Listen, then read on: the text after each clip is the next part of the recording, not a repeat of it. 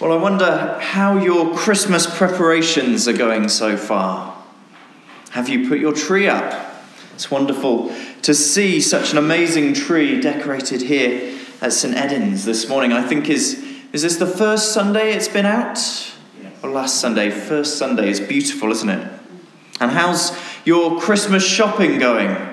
Are you one of those people who had it all sorted in about July? Are you just about sorted by now?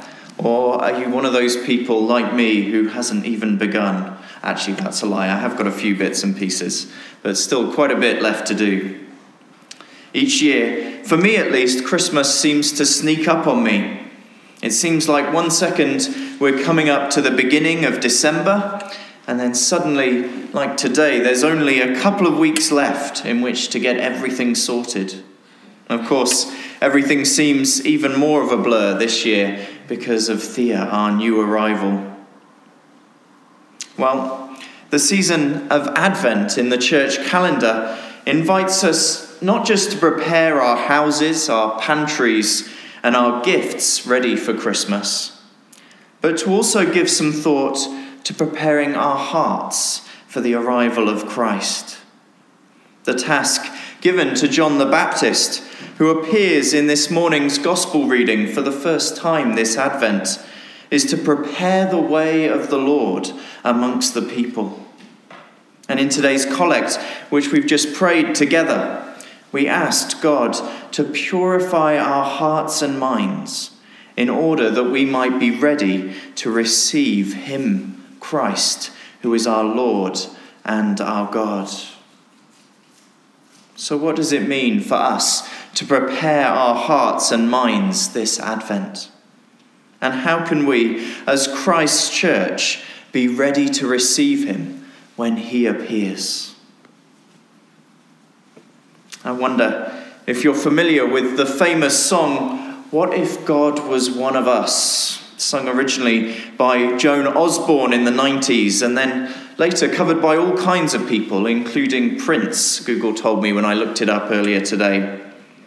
A recurring question which often occurs to people is just that. What if God were here today?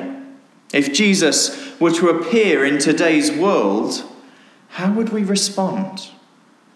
Would his message prove popular amongst people in today's world? Or would people think he was insane and have him placed in a secure hospital or locked up in prison for breaching the peace?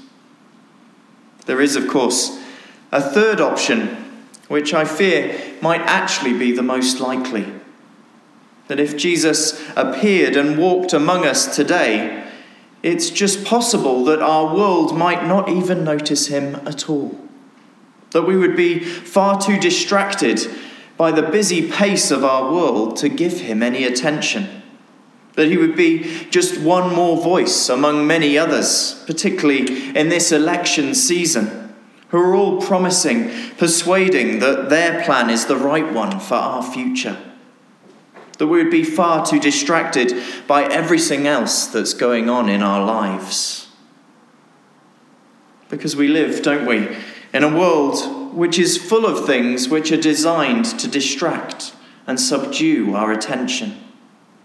It was famously suggested by Karl Marx that religion is the opiate of the masses. That is, a distraction to subdue and pacify. But our world today is full of so many shiny distractions that I'm not sure religion can even claim that central a position.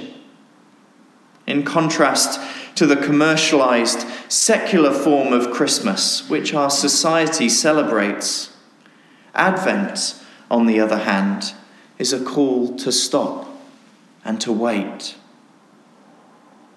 to strip away our distractions and take inventory of the state of our hearts and minds, the state of our souls. The season of Advent prompts us to ask this question: how ready are we to receive Jesus in our lives? That is what is behind the central word in the message of John the Baptist, and later Jesus himself, the word repent. Repent, John tells the people, for the kingdom of heaven has come near. In other words, stop, look, put down your phone, your tablets, your other devices, and turn your attention here. Don't miss the incredible thing which God is doing right here, right now. This is a plea for attention, but it's also a plea for a deeper level of engagement, a challenge to reassess our lives and bring our priorities in line with God's. An encouragement to those whom the prophet Isaiah calls the poor and the meek, and a difficult message for the powerful and the self-righteous. For those who, like the Pharisees and Sadducees whom John addresses, appear to be good and honourable on the outside, but their hearts underneath the surface are festering and malignant. You see, Advent is another reminder that Christianity isn't about looking good. It isn't another badge to collect among many others in today's world to assure yourself that you're a good person. There are plenty of other clubs and societies which can do that for you. Instead, to be a Christian is to come to the realization that you aren't a good person, and so therefore need to repent, to open your heart to God's grace, to be judged and receive forgiveness and freedom to start again.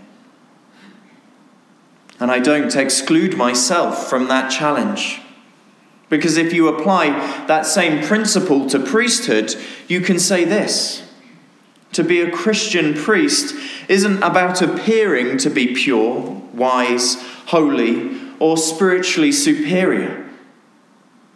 To be a priest is actually to be the first to say, I am broken, I am sinful, and in need of forgiveness. And to say to others, will you repent with me? We live in a broken, sinful world, and we are broken, sinful people. But it is precisely because of this that Jesus came and will come again to bring an outpouring of forgiveness, grace, and healing.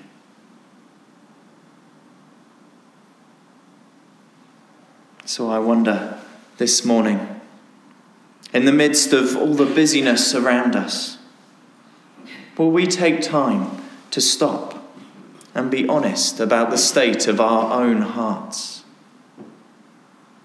As we cast our votes this Thursday, will we ask God to guide us to make a decision which is best not just for ourselves, but for everyone in our nation, particularly the poor and the meek?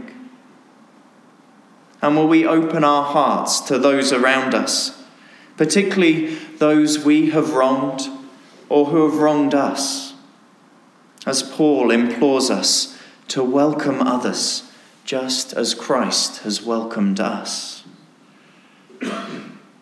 Friends, as we continue this season of Advent preparation, will you repent with me?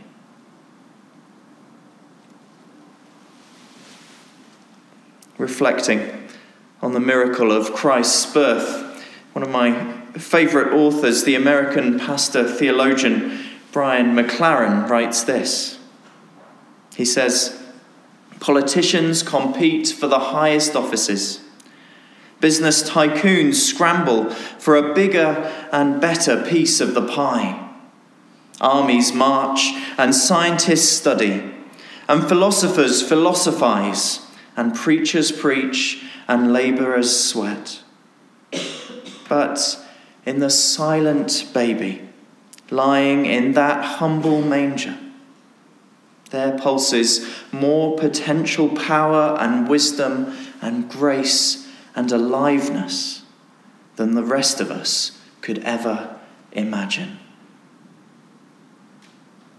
There, in the silent baby, lying in that humble manger, there pulses more potential power and wisdom and grace and aliveness than all the rest of us can imagine. So, as we pause this morning to gather at the Lord's table together, in the midst of all the busyness and brokenness in our world and in our lives, may our hearts be opened to receive God's forgiveness, grace, and healing, brought to us through the babe of Bethlehem. Amen.